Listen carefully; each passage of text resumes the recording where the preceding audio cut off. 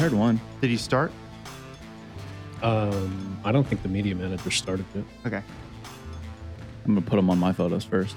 Here, Hey man, here, clean this up. I got 1.5 million photos you can go through. Here's your next 6 months. No, why would I ever get to use the resources within our business for my own gain? Yeah, man. Why That's would ridiculous. This is a business, not a charity. Ever since I hired Angel, Angel, the intent to hire Angel was for him to follow me around the camera and really just focus on the vlog. And then that happened, I don't know, maybe made it 3 months. And then we started doing videos for fucking companies. And then Angel goes off and focuses on that now. And then you realize, when someone else pays us for video, that means I can pay this video guy more. Exactly. I got it. Oh, okay. The funny thing about the vlog from my perspective was you hired Angel, but then you were super resistant to actually doing a vlog. Oh, I know. Well, because it's fucking weird at first. Like, you know how it is. You're traveling somewhere and you're 3 days into a trip and you're waking up at 4 a.m. to go somewhere. And so you're not in the best of moods.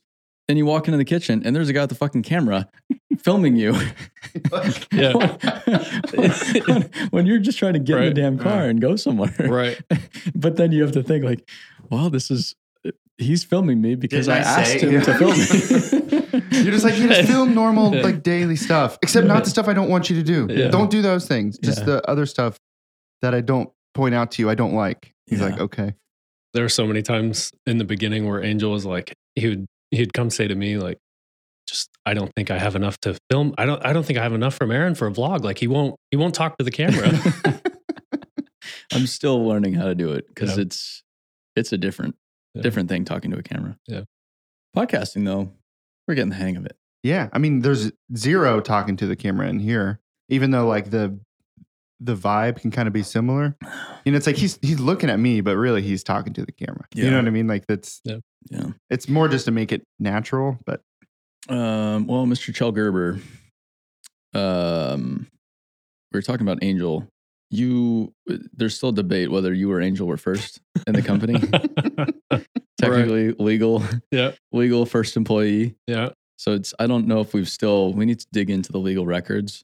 So on the HR software on Bamboo, you're employee number 1 and I'm number 2. Angel's 3. Really? Okay. Dan's number 4. Chase is 5. So you're officially number 2. Yeah. Yeah, but then it's like, what do you go by? Is it the legal paperwork and chronological order of who was technically hired full time? Or, I mean, Dan's technically employee number 1. Yeah. Yeah, but then didn't Matt edit photos for you when he was like in middle school? Yeah. Matt's been here for a while too. I'm gonna go legal paperwork though. I would just take that number 2 title. If you got it, I would take it. Yeah. Well, it's there then. So you we can talk about what you're doing right now, but you started out, you pretty much grew up in the industry because your dad's been in the industry since you were born. Yeah. So what does your dad do? So my dad has been one of the owners, essentially a co-founder of heavy concrete construction company. They're based out of Utah, founded in 1974, 75. And you're Gerber Construction. It's Gerber Construction. You're Chell Gerber. Yep. So Family business. That you no longer work at. that I no longer work at. We'll get into that.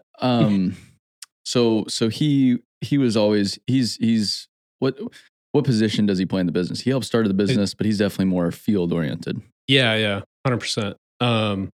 So my 2 of my uncles, they started the business together as partners. My dad was essentially their first employee. So, Gotcha. And then it was, I don't know, a year or 2 later, he bought into the company. So it was his brothers that started it?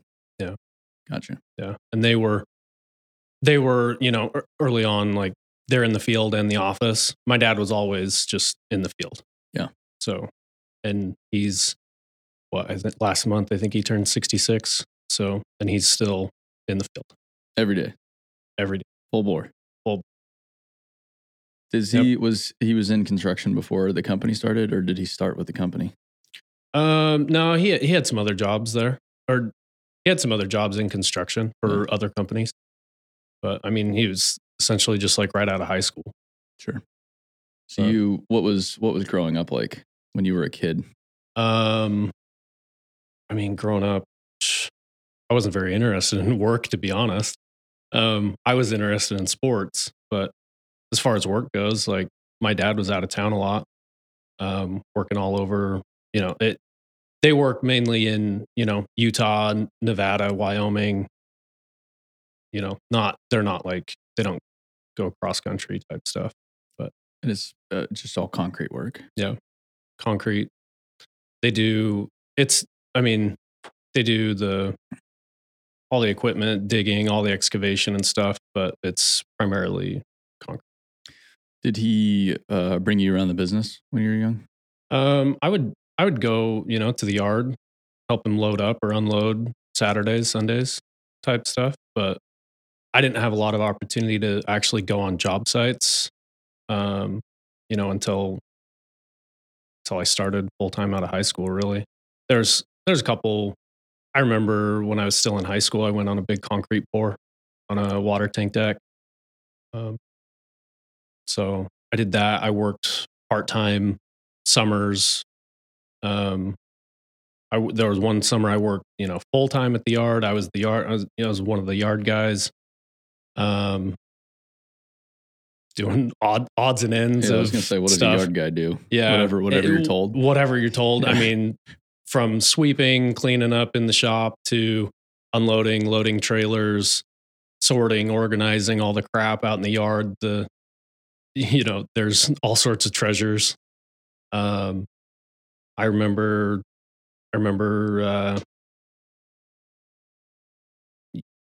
using a torch, cutting freaking, I don't know, some steel beams, something when I was 16. Nice. So there's nothing better than a older construction company's yard. Yeah. And because there are just all sorts of treasures buried in a construction company yard. Yeah. If they've been there in the same place a while and they have a lot of space, stuff accumulates. Mm-hmm. And I don't know where it all comes from, but it accumulates. Yep. And it is just wild what you'll find in some of these places. Yep. Especially like a concrete company. Yep. So many different odd jobs and form work and steel and equipment and all sorts of crazy stuff. Yeah, there's tons of stuff there. My favorite thing to do when I was the yard guy when I was 16 was we had a big burn barrel. And all the scrap formwork that would come off jobs, I'd get to chuck it in the fire. Really? Yeah. They just burn it, huh? Oh yeah, it was That's great. Awesome. They don't do it anymore, but that was fun. The pollution gets bad enough in Salt Lake City. Yeah, they don't need a construction company burning stuff to add to it. Yeah. So did you intend to get into construction, or was that just what was there when you graduated high school? I had no intentions of working in construction at all. I didn't want to be my dad. I love my dad, but wasn't what I wanted to do. But then, I graduated high school and I was like, well, okay, I'm going to go to work. I didn't choose to do anything else. So I kind of fell into it. And, I got into it because, it was okay to get into it rather than pursue something else because I was making more money than any of my friends. Yeah. Yeah. What about construction turned you off from it? That's a good question. I don't know. It just wasn't like I grew up playing in the sandbox. I had, Tonka trucks and my dad had me a little wooden track hoe that, a little excavator that'd spin on its base that, he made for me. I got pictures of that when I was a little kid, playing on that. Mm-hmm. So I did the whole sandbox thing, but I even learned how to run equipment. I learned how to run an excavator when I was probably 10 years old. I got pictures of me driving a backhoe, probably 12, 13, I think, when I started running those. But I don't know. I just, it wasn't like my thing. Sure. So you fall into it. Yeah. That is the thing about construction is you can make a lot of money pretty quick. Mhm. Like even as when I was working my jobs in college, the money I was taking home compared to anybody else I knew was completely ridiculous. Yeah. Completely insane. It was a ton of money, mostly because of how many hours you work. Yeah. So it's okay. My hourly rate in 40 hours, pretty similar to everybody else. But then if you were doing 80 hours, Yeah. and then plus per diem or whatever, if you're working out of town, you Yeah. just make a killing as Yeah. a kid. Yeah. I remember my friends were making, close to minimum wage, which was at the time, I don't know, $8 or $9. Yeah. I was making $12 an hour right out of high school. Working 50 hours a week or something. So you get the overtime and living at home, no bills, going to work with dad, Sure. made some good money. Did you just start as a laborer? Yeah. I got the chance to operate equipment early on because my dad trusted me. Mhm. He gave me opportunity to, throw me in the equipment, but my dad's I got the opportunity, but my dad's the type of person that if I was shitty at it, he wouldn't have let me do it. Sure. So he gave me the opportunity because he trusted me that I could learn, that I could do a good job, and that I'd take care of the equipment. So he was always on the jobs you were on when you started out? Yeah. The first probably year and a half, I worked pretty much exclusively with him. Was he the boss on the Oh, yeah. site? Oh yeah. It doesn't matter where he's at. He's the boss. That's the type of person he is. He walks in a room and it's like he just takes control. So you're a laborer for a while, and you were at Gerber for quite a while. Yeah. I worked a year and a half, and then I quit to be a snowboard bum, basically I forgot about a that. winter. Yep, I did the snowboard thing for a winter. Lived with some friends. Didn't have a job. That was fun. Kind of got it out of my system. Yeah. Springtime rolled around, snow was melting. I moved back home, went back to work with my dad. So I did another year and a half and then quit because I hated my boss that I was working with at the time. And which wasn't my dad. I was working with somebody else, but I didn't like him. Quit to tried out the college thing a little bit. That was, I guess, my next question. So you tried college out. Yeah. It wasn't for you. I liked learning, but I don't know, college didn't really make sense to me. Yeah. That much. Like, what are you going to do for the rest of your life? And how are you going to learn all that right here in college? I don't think it makes sense to most people, and yet everybody just does it because it's like, well, it's what I'm supposed to do. Yeah. You even think about what you learned in high school, though. Like, I've been thinking more and more. I've been a little bit more critical about, like, what's the actual public school curriculum look like? Yeah. And you start thinking about it, you're like, that's actually, it's really flawed. It doesn't make very much sense at all. It's just, the thing that drove me nuts about college is it's just super outdated. Like, I went through engineering school, and it's preparing me to be an engineer in 2002. Mm-hmm. It's like, you guys know there's the internet, right? Like, even the whole concept of you have to do all of your own work. That's not a thing in the real world. That's not a thing at all. If I did all my own work, I wouldn't have a company. Right. I wouldn't have anybody. Like, it wouldn't make any sense. And yet that's like, you're penalized if you go collaborate with other people. Yeah. How does that make any sense? Doesn't. Well, there's also so much emphasis placed on those like other almost like public school curriculum classes, like the gen eds that you end up having to take. Yeah. It doesn't make sense for anybody who has like a defined major, in my opinion, because it's like, does college math 101 have any relationship to anything any of us went to college for?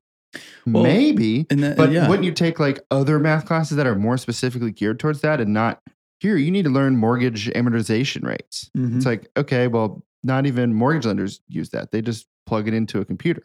Well, you look at like high school. Yeah, it's just, you're learning a little bit about just a bunch of random subjects. Yeah.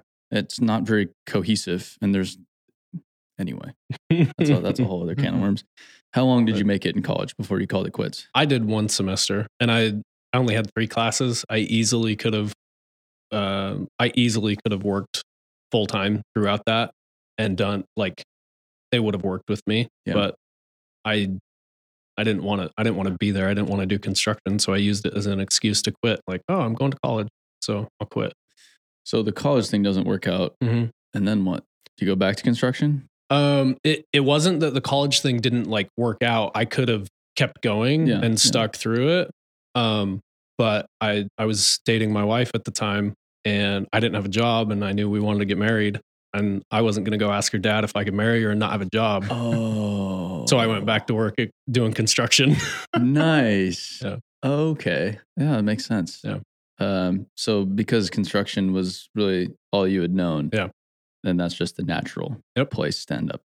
Were you like what, 22, something like that? Yeah, 22. Yeah. When did you get married? A week before I turned 23. Really? Yeah. Wow. So you get married, you go back to the family business. Mm-hmm. So you go back to Gerber. Yep, back to Gerber. And do you stay there? Yeah, I stayed at Gerber from May of 2010 until March of 2019. So at what point do you go? Because I knew you transitioned from the field to more of an office type position. Yep. How did that come about? So that came about. From 2010 I went back to work, and it just back into kind of the same old labor, equipment operating. I mean, doing anything and everything, right? Yeah. I wasn't in a management role or anything. I wasn't a foreman. But that was May of 2010. Got back into it and went until July of 2014. My dad approached me and said, hey, we need a safety guy. We need somebody to be a safety manager here because, we had problems with the safety manager position for the previous, 3 years. Mm-hmm. They cycled through like 4 or 5 different people that they hired from outside the company to come in and try and be the, try and be the safety manager. Yeah. And they didn't work out because they didn't understand the company. They were book smart. They were educated. They had whatever degree they had, but they didn't understand how we did work and how to actually go out and keep people safe. Mm-hmm. So had you thought about going into a role like that before that, or was that the first time you're like, No, the opportunity was presented to me a couple years before, but I was extremely hesitant and I didn't end up doing it. And then when it was presented to me again a few years later, I'd experienced a lot more, kind of knew a little bit more about like the various work that we did. And I can go back in to like the experience when my dad brought it up to me and kind of presented the opportunity to me. I was like, oh, okay, cool. Yeah, I'm excited. I can remember feeling excited about it, and I could like visualize like a little bit of what it would look like. Sure. So you start, how quickly after they approached you did you become safety manager? Was it like 2.5 months? Oh, okay. So you had a little bit of time to think about it. So I think I'd made the decision in probably a couple days or a week. Really? Yeah. Me and Paige talked about it, and the reason why I went with it was, number one, I was excited. Number two, less chance for out of town work because I didn't want to be my dad where I was on out of town jobs. And did you have a kid at that point? Yeah. Yeah. We had our first.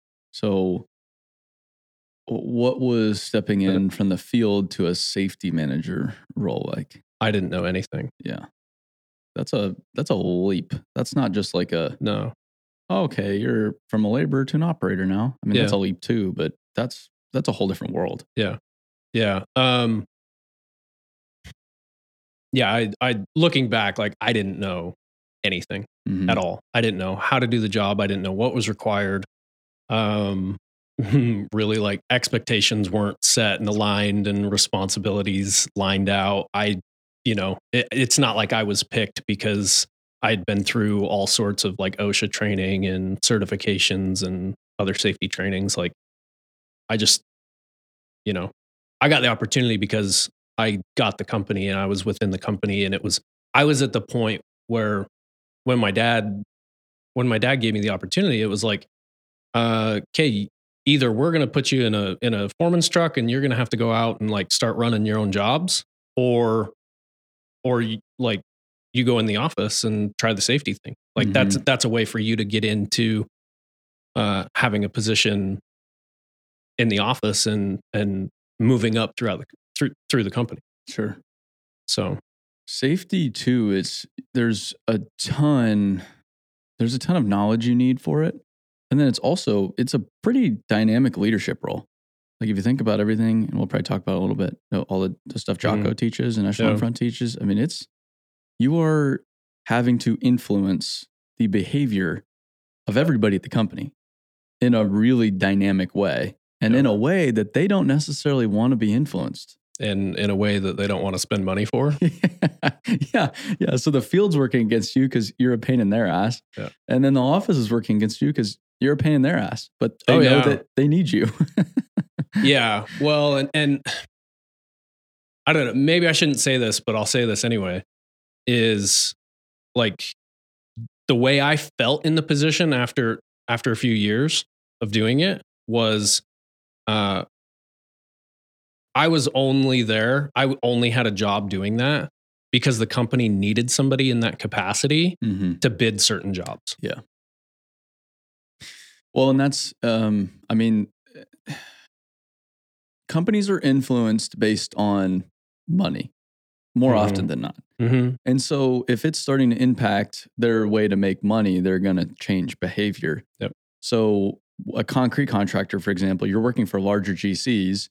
The larger GCs came about and they started mandating that you need safety professionals, or mostly UDOT. Yeah, DOTs or municipalities. DOTs. Yeah. I think it was really originally driven by GCs, but it's everybody you're bidding to, you need a full-time safety professional on staff. And then some of these, now the GCs, they're mandating, like that project next door, you need a full-time safety professional on site every single day. And now why is it that they're mandating that? Well, it's not necessarily about safety. It's because it's impacting them from a financial standpoint, from an insurance standpoint, and from it's the liability. And so it's pushed down the line, and you need to just bid the work. Yep. You need to say, here's our safety guy, and here's his credentials and whatever it is. Oh, okay. All right, cool. Yep. We'll take your bid. Yep. It's pretty crazy. Now, I'm not I'm not against safety. I'm not either. Fantastic thing. Yep. But a lot of times it's not motivated by safety. Correct. Yeah. I believe in safety. I had a couple, experiences, honestly, a conference I went to, like the first month I was the safety guy. I went to an insurance conference in Philadelphia, and they brought in this keynote speaker. His name was Charlie, I think. He was a guy, people listening to this, probably somebody out there has heard his story. But he had been all burned up in a refinery explosion. I've heard this guy talk, actually. Yeah. Yeah. He's unreal. Yeah. His story is incredible. Yeah. And he out of anybody, anything, like his story got me to like buy into like being safe, like the importance of safety. Yeah. So like new safety guy, I was totally bought in with taking care of people and making sure everybody was safe. But that didn't necessarily mean that I knew how to do it. Sure. So what was it like trying to learn how you're still a kid at this point. You're still in your 20s. Yeah, I was 28, something like that. You're still pretty young. Yeah. What was it like trying to influence the safety culture of an entire organization that has been around for a while? At that point? Yeah. And we're super, production oriented, especially like my dad. Yeah. You I mean, you try and be the son of an owner who is so focused and driven on production, and more so than anybody in the entire company, and try and go on his site and say, oh, hey, you can't do that because it says here it's got to be like this in this book. And it's like, slow down. Yeah. And it's, my dad's incredibly like practical, very, and like real world scenario, he's extremely safe. Sure. He taught me a lot of things, and he would point out things all over the job site all the time about being safe. When it comes to like being safe, quote unquote, right by the book. Yeah. Like it's not like, that's not what drives him. And so me, I can be much more by the book. And at the time I definitely was. And, I came in and like, man, I remember spending entire days just in the office, literally reading OSHA standard to just educate myself. Like just straight out of the freaking book, 1926, just compelling stuff. Yeah, really riveting. Oh gosh. No. That's like I've read some of the MSHA standards too. And that's the thing. Yeah. Like most of it hasn't been changed in decades. Right. It's identical as it was 20, 30 years ago. Yep. So you do that job for a few years. Yep. Almost 4 years. 4 years? Almost. Did you enjoy it? The first year, yeah, I was pretty gung ho. And then it became, to use a metaphor, I was smashing my head into a brick wall over and over again. Sure. So, and to be fair, I mean, like a position like that, you need a certain skill set. Yeah. And you're a field guy. You've been building your whole life, and then to completely switch into that totally different role that requires a completely different skill set. Yeah. I mean, looking back, I think it worked out like well enough at the time. Yeah. And I think I could have made it work, but there was too many ways where I disagreed with the way things were being run in the company. So at that point, what do you do? So about a year and a half or 2 years into me being the safety guy, we ended up getting a drone for the company. Because we were doing a big bridge reconstruction project on I-80, and the engineering firm for the company that we were working with, they had a drone, and they took pictures and sent it they took pictures of the beams, new beams set on the bridge, and they sent it to the project manager on our team, and he sent them throughout the company, to everybody's email, and it was holy shit. Yeah. That's an amazing photograph. Like we need one of those. And so I talked to a few of the owners, kind of pushed it through. They ended up, once they found out that a drone was $1,500 and not $15,000, they're like, okay, yeah, here you go. Like, go ahead and you're in charge of it.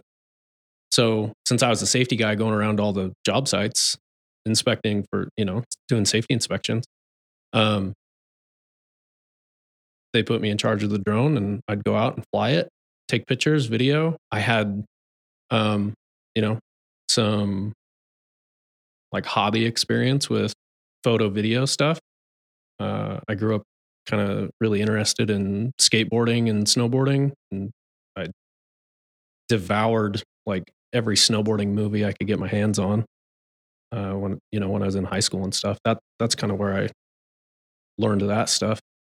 And so I started putting together like some videos for the company, just on my own time and just for fun, and taking pictures and kind of over time, more people in the company were asking me to go out and take pictures of their job sites rather than like, oh, hey, go out and do a safety inspection, or like go check on this job because of XYZ. Like you need to get out there for safety reasons and, like do your full-time safety manager job. It was, hey, take the drone out there. We need some pictures of this job. And, people just started getting really interested in that. And I kind of started doing that and seeing a need for it. And the biggest thing, if I can kind of rewind, one of the very biggest things that happened for me when I went from field to office was when you're operating in the field for a, big construction company, 120, 130, 150 people. When you're operating in the field, you're typically on one job site for, months at a time, or even a year. There were job sites I was on for a year. Yeah. And that's your lens of the entire business. It's just that one job site, right? People say, oh, we're out here on our island. Right. So when I went from field to office and I sat in management meetings when they're talking about all of the projects, and then they're complaining about, oh, we need more people. Oh, this job needs more people. Oh, this job needs more people. This job needs more people. Oh, we need more lead guys. Oh, we need more foremen. All this stuff, like not just laborers. It like blew my eyes wide open. Like, holy shit, there's a lot going on here, and we don't have enough people, and all this stuff. So that was when I first got into the office. That was kind of my perspective. Like, we need more people. Sure. And then fast forward back to, like 2 years later when I got the drone and started making videos and stuff. I started kind of thinking like, well, we should be using this stuff to try and recruit people. Like, that's our biggest problem. Was it like a Phantom 3? As a Phantom 3 Pro. Nice. Yep. That's a nice drone. Yep. It was like the first widely available commercial drone that was $1,500. Yeah. Good. It was good. Anybody could buy. Yep. Yeah. That's an interesting thought too, because we're in a very unique position. And that's why we've been able to craft our business in the past 4 years like we have. Because we have a bigger perspective on the industry than really anybody. Because even like these big trade associations, they're not on the ground with construction workers every single week of the year like we are. And we're not stuck within one business. We get to see all different businesses and all different job sites. And we're not within one region. We get to see all different regions. And you go to Georgia one day and then New York the next, and then the Southwest the next. And they could be doing the exact same thing in all three areas completely differently because it's just a different way of doing things, different weather, different soil, different equipment, different people and methodology and whatever it is. And so like Eric Jumper, for example, we took him from bulldozer to doing what he does now. And he's like, I couldn't go back to running a dozer on one site just because I've seen too much now. Like I've seen too many machines. Yeah. Too many job sites, met too many people. I couldn't go back because my worldview is it's changed forever. Yeah. It's pretty unique. Yeah. So you see an opportunity for using, and another thing too, it's funny, these construction guys, they don't get the whole photo thing and video thing initially. And then they see it all and they're like, I want more of that because that's cool. Right. So this as well as I do, when we come out on a job site or an operation for the first time, it's a little odd because no one has ever been there to take photos before. You're the first person to ever take photos of some of these people too. Some of these people have never been photographed. Right. Like I've literally had people tell me the only picture I've ever taken is for my driver's license. That's it. I had that happen 2 weeks ago when I went out to on that Vite dredging operation in Utah.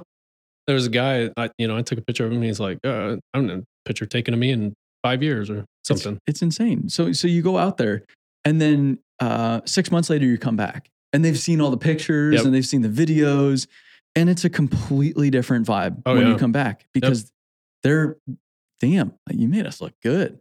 And they're so proud of what they do and they're able to show their kids what they do. Sometimes for the first time ever. Like, here's what I do.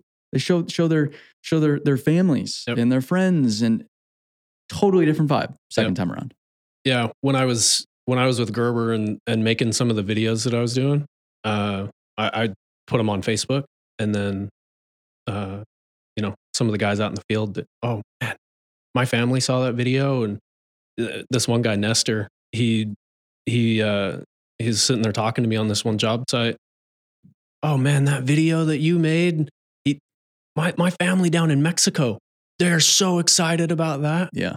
It's like, holy, like that's cool. Mm-hmm. Like for them to, because people that haven't been on a job site, like they can't visualize, they have no idea what goes into building infrastructure. No. Like, my brother-in-law, he works for Gerber, and I remember years ago, like he took, they're on a big water tank job or something, and heavy concrete, big stuff, and he took his family out on a job site, and they couldn't believe what he did for a living. Mm-hmm. Like they were like, oh, like we thought you like built houses.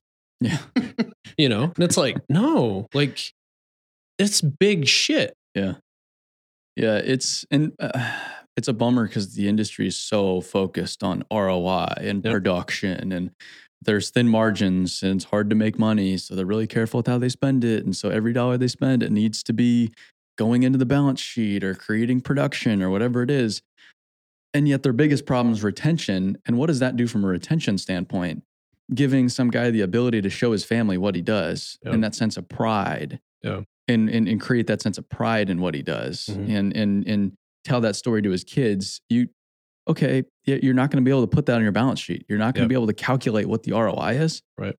But from a human capital standpoint, from a retention standpoint, from a recruitment standpoint, that's the most powerful shit you could do. Yep. Is when the family's involved. Oh yeah.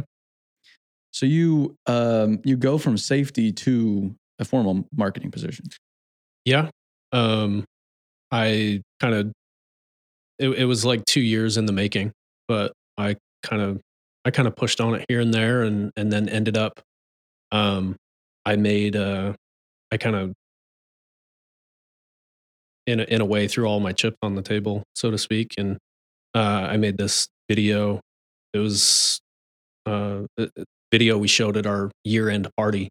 And it was like, at the time, the best, most kind of professional video I'd ever done. And it was a huge step up from like, what the company was expecting, and what they had seen before. And like, I went out and filmed, got a bunch of shots of like the people and everything. And I kind of juxtaposed all the people and all the movement and all the building of the project in the video I made to it. In the beginning of the video, everything's still. I went out on job sites on the weekend, early morning, when nothing was moving, and I got just still shots of the job. And then I that's how I started the video. It was a really slow opening. Nothing's moving, nothing's happening.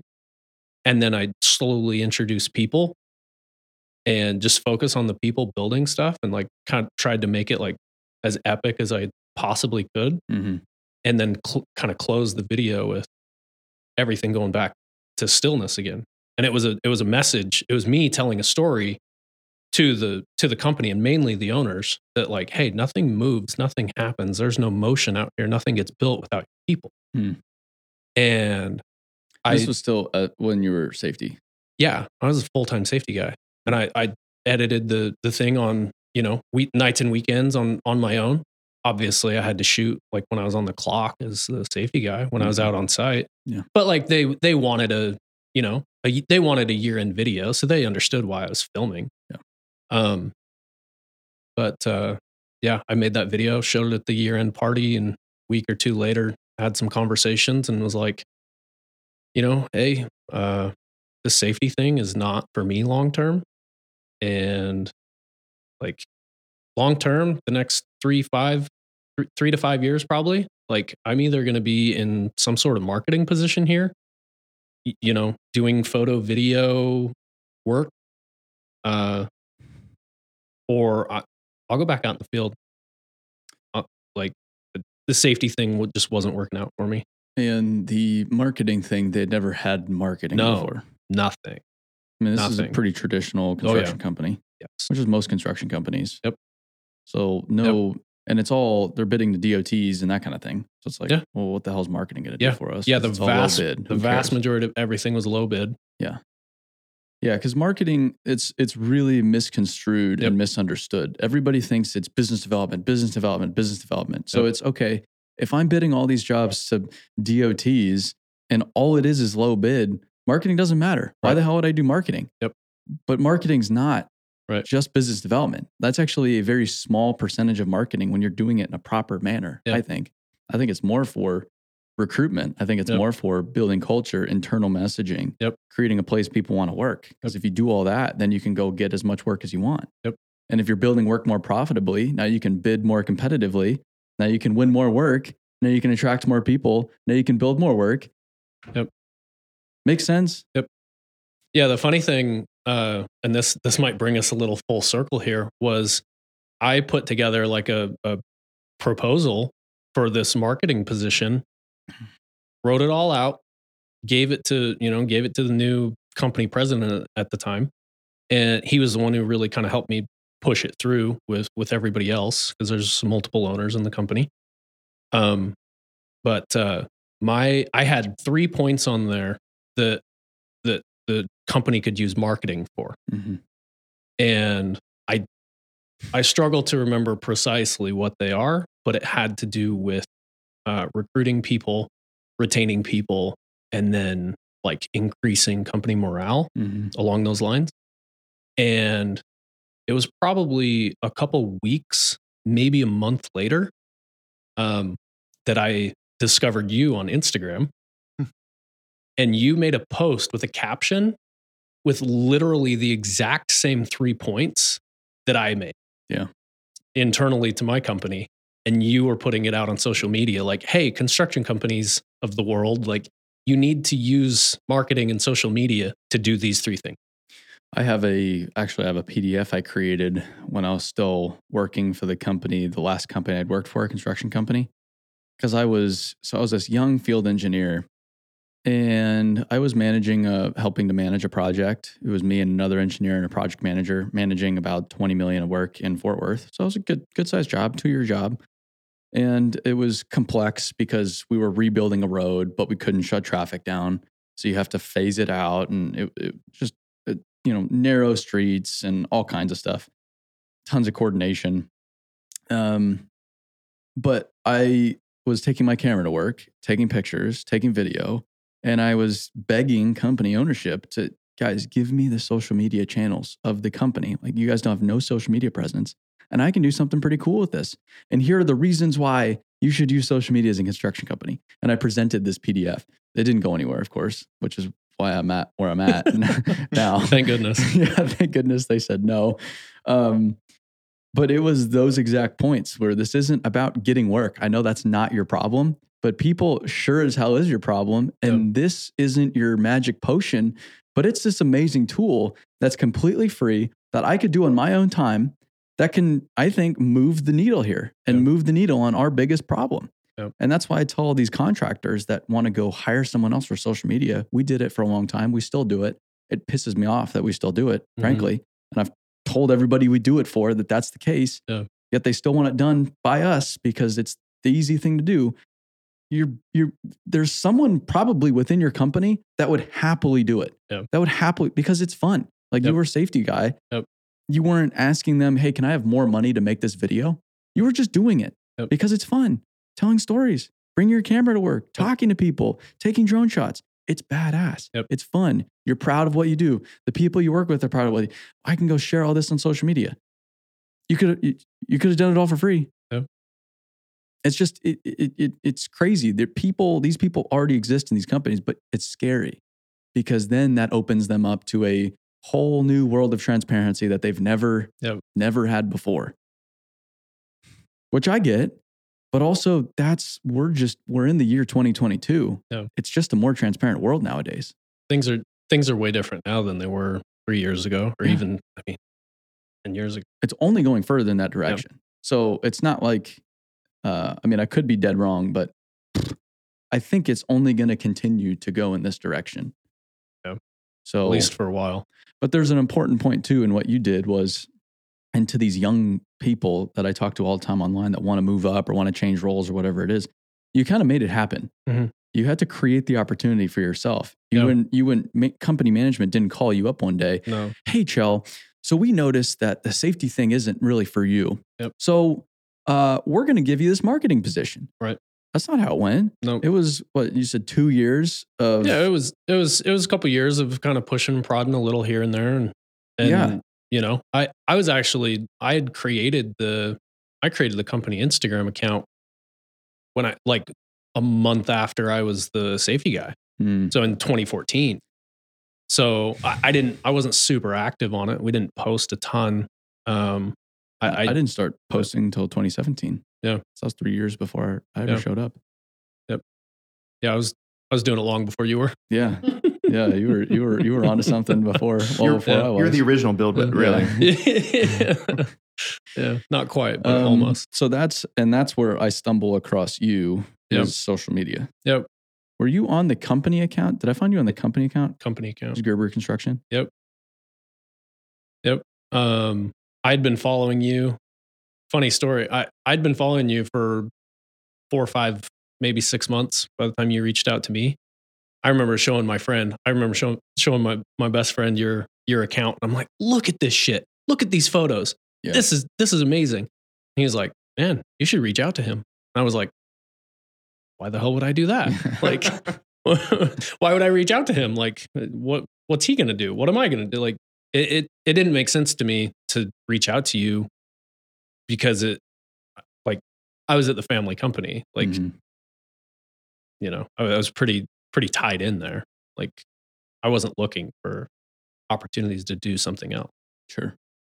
And I saw your stuff online, and I just needed help editing videos because people wanted video. Yeah. So I would shoot some drone video and some just random shit while I was out on site. Mm-hmm. But I've never had any desire on video editing. You're not a video guy. I'm not a video guy. You're not an editor. And I am happy to accept that. Yep.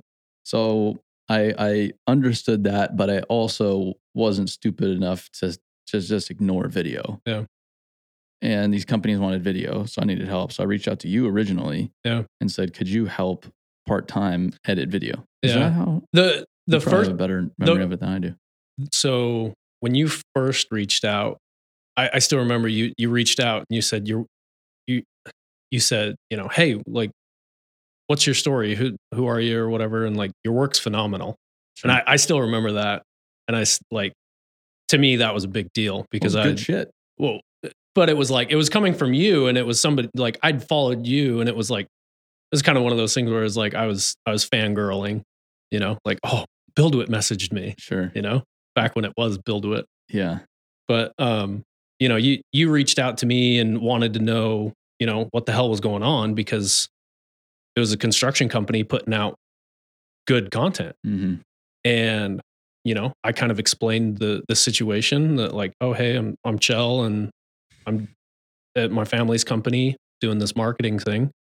And like, I used to be the safety guy for a couple of years, and now I'm doing this and whatever. And I sent you a couple videos that I'd done. That the video I explained earlier, I sent you that, and you replied, said it was badass. And I don't know, a week or two later, probably, that you reached out and, hey, you want to do some video work? Hell yeah, sure.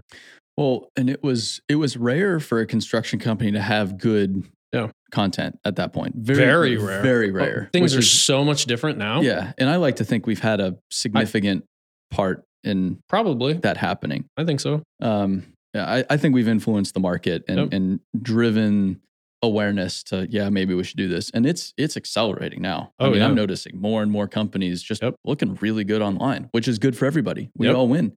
Yep. But at that point, there were just a handful. Yeah. Yeah. I mean, that's why I was able to grow so quickly in the early days, because there wasn't very much just high quality shit on the internet regarding heavy equipment. Yep. You and Keaton talked about it on the other podcast. Yeah. It's like organic reach a few years ago on Instagram was unbelievable. Yeah. Well, and yeah, so you have how Instagram has changed the stupid algorithms or whatever, the mysterious algorithms. Yep. But then also you just look at it from a, and this is what I identified early on, because when I was thinking about going on social media, I didn't immediately go to dirt. I actually thought about maybe nature or adventuring, because I was doing a lot of hiking and national parks and everything. But then I just looked at the marketplace. Well, there's a million people that are so much more talented, that are so much more adventurous than me, posting crazy shit online. So to stand out, good luck. Right. But then I looked at the dirt world. I'm like, holy shit. There's nothing here. Yeah. There's nothing here. And what little is there, I'm glued to it. I love this stuff. So you're like back then and still now, like still if you're a construction company now, it's still not even close to where it should be. Yeah. You just stand out with good stuff because there isn't very much good stuff. Yeah. It was easy to stand out. Yeah. So at what point, how long did you edit videos for until you came out to California? It was like August of 18, I think, when I started doing video stuff. You'd send me stuff online. You know, I'd download the footage and do an editing project for you. So I think I did 3 projects. 6 months into BuildWitt. Yeah. And then it was 6 months went by. Yeah. It was August. I did like 3 projects, August through, I don't know, December or something. And then December, you hit me up like, hey, like, would you maybe be interested in a full-time opportunity down the road? Yeah. And I remember I told you, like, yeah, I'd rather have more options than less. So like, I'm pretty tied in the family company, but more options is better than none, because the other thing was when they gave me the marketing position, they told me I had 1 year to prove it to them that it worked. And if it didn't, which, you know, the criteria, I guess, was arbitrary. Sure. But they were gonna fill the safety position with somebody else to do the safety job. Yeah. And so if at the end of a year, if it didn't pan out according to what they wanted, then they're gonna, you know, essentially kick me back out in the field, which, to be straight up, like I had no intention of going back out in the field. Mm-hmm. It's just not what I wanted. And at that point, I realized I just needed more help. Yeah. I'd been doing it for a year, and it was like, all right, I got to go all in on this and bring in some help here. And yeah, we had been working a little bit together. You had some really good shit online. You were from the industry. Yeah. So it was like, well, I don't have to train this guy up on the industry because he knows more about the industry than I do. So this is freaking perfect. Mm-hmm. Like what could be better? Right. So then I had you out on that California trip, which was just fucked. Just a total mess. Oh, yeah, it was. Yeah, we came up with that idea for me to come out and travel with you for a week and like just try it out, because I don't think either of us really knew what the job was going to be like. I mean, you told me I was going to, you know, travel about 1 week a month and go out and take pictures and, you know, probably do some social media type stuff. And that's like, I never actually even touched any of our partners' social media accounts. No, and that's the misconception of building a business, is you have everything figured out. Yeah. Oh, no. You don't have anything figured out. No. It's just like, I need help. Yep. Okay. I need to find someone to help me out. But as far as like writing a job description goes, are you kidding me? I don't know. I don't even know what the hell I do. Well, it was a good thing that, like, it was a good thing we did the trial run together, though. Mm-hmm. I took a week off of work and, you know, went out with you in California for a week and told you I'd do it for free, and you paid me anyway, which... Did Angel meet up with us on that trip? It was just the next one. That was the next one. But we started in San Diego. The whole thing was rained out. Yep. So it was just slop. It was oh yeah, we drove, we started in San Diego. Yeah. We drove south to the LB3 project. Yeah. No. We drove south to a different, no, I think it was that project, and it was rained out. Yeah, and then so we went to some quarry, and they were doing MSHA training, so they were shut down. Mm-hmm. And then we're like, wow, we're going to shoot at Thompson Pipe Group up in San Bernardino. Yeah. So like, okay, like 2.5 hours north. It was probably 3 with traffic. Yeah. And so we drive all the way up there and raining. And we get almost the entire way there. And then you talk to the plant manager and he's like, oh yeah, no, tomorrow. Oh, okay. So then we tried to go over to the Turner mining site. I don't know, somewhere over near Pasadena, I think. So we went over there and then they were rained out. And so we drove from LA all the way back down to San Diego. That was such a dumb day. We spent like 8 or 9, 10 hours straight just in the car in California traffic for no reason. Yeah. We would have been better if we would have just stayed at home that day. Yeah. 100%. Yeah. How many miles did we drive? I hate driving Southern California. Oh yeah, it was horrible. I hate it. It was nuts. And then we end up in San Francisco. Yeah, at the end of the week. That trip. San Jose. San Jose. Yeah. Yeah. We went up Highway 1. Yep. Because we got rained out. So we were like, whoa, let's just drive up Highway 1. Yep. Went up Highway 1. You went for a run on Pismo Beach. Yeah. That place is sick. Yeah. And then basically at the end of that trip was, hey. Went to Granite Rock. Yeah. But it was, hey, you want to do this full time? Yeah.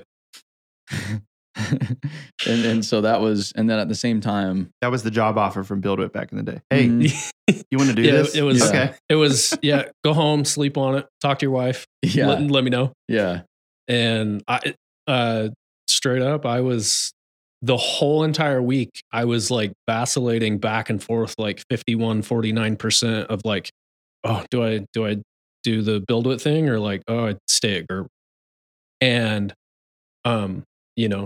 to kind of put somebody like in my shoes, like I was giving up, potential ownership in the company. Mm-hmm. And you'd been there over a decade at that point. Yeah. And grown up around the business and family business, whole life. Potential ownership, like the pride in the name of the company, feeling really good that I worked there. Like that was a big thing, and so that, the whole time it was like, and it's like, what was BuildWit at the time? It's not like I was leaving for. There was nothing. There was nothing. There was nothing. It was absolutely nothing. Yeah. It was you, a camera, and an Instagram page. Like that's it. That's all it was. Probably wasn't even paying taxes at that point. Yeah. Yeah. And I remember you dropped me off at the airport and was like, well, sleep on it. Let me know what you think. I don't need an answer tomorrow. And I went home and I was like, kind of halfway 50-50 on the fence and didn't really know. I don't know. And I woke up the next morning and it was like, okay, I'm ready. When am I putting in my 2 weeks? It was just total gut feel. Like, yep, let's do it. I'm ready. Sure.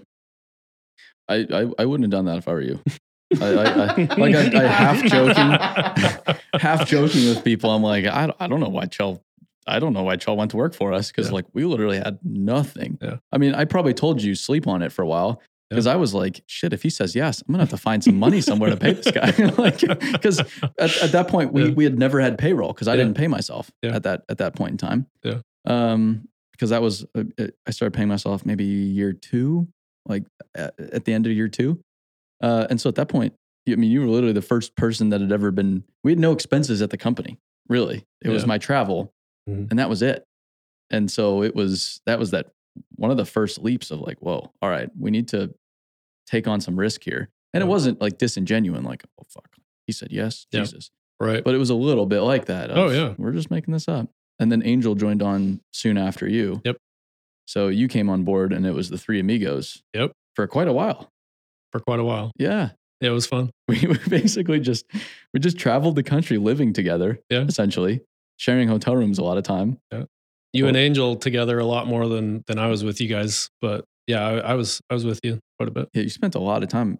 Oh, yeah. We spent a lot, like the first 6 months. Yeah. We were pretty much on every trip together. Yeah. Like doing like Morgan Corp. And I remember just cruising all over South Carolina. Yep. And yeah, that was a fun time. Yeah, it was wild. And now you've been here 3 years. Next month, yeah. 3 years. Wow. I'm going on 4 years next week. Not to brag. Yeah. I'll be the only one with a 4-year hard hat sticker. I'll always be 1 year ahead of everybody, except Matt Briscoe. He is like a 4.5 year. Yeah. He was editing your photos before you took them. Yeah. Yeah. So I guess that's the pre-BuildWitt Kjell Gerber story. Yeah. Maybe we'll do post-BuildWitt Kjell Gerber story one of these days. Yeah. Cool. You don't regret it so far, huh? No, not a single bit. Not for half a second.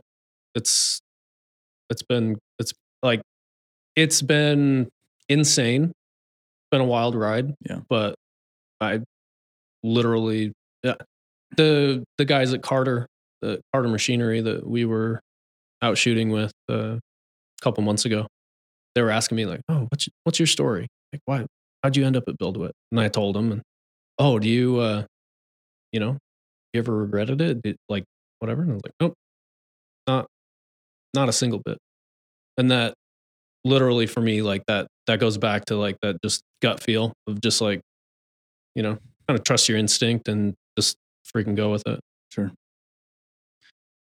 All right. Well, that's good news. I think we wrap it up there for today. Yeah, we'll have to do a part 2. Yeah, let's do part 2. Okay. Kjell Gerber's BuildWitt story. I'm down for part 2. Well, thanks for stopping by. Yeah. If you want to follow Mr. Kjell, Blue Collar Photographer. Yep. There's an underscore in there. Underscore? Yeah. Where is it? Blue collar underscore photographer. Blue Collar underscore photographer. You've had some cool shit lately. Yeah.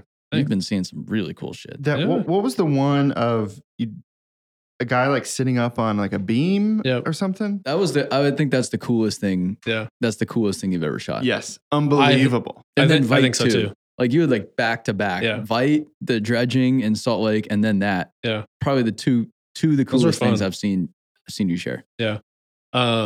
Those were 2 fun trips. I went out at sunset with Vite up on Willard Bay, north of Salt Lake, and shot their dredging thing. That was cool. Freaking cold as shit. And the water's frozen. Yeah, water's frozen. It was cool. And then guy on Instagram that I follow, he works for Ralph L. Wadsworth out of there in Utah. Yeah, big time. And he had posted on his story a picture of a bridge, and I recognized in the background, like, oh, that's close to home. I see the mountains. Like I can tell the general vicinity of where you're at. And I just replied to him like, oh, that's badass. That's close to home. I looked across the valley. So it looked like it was by Kennecott. It basically, I mean, you know where I live. It's like between my house and Kennecott. Yeah, because you could see Kennecott. You could see some tailings. No. In the background there was Geneva's pit up on the hill. Oh, really? Yeah.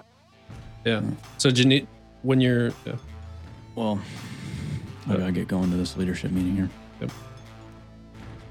Okay, thanks, Mr. Kjell. Yep, it was fun.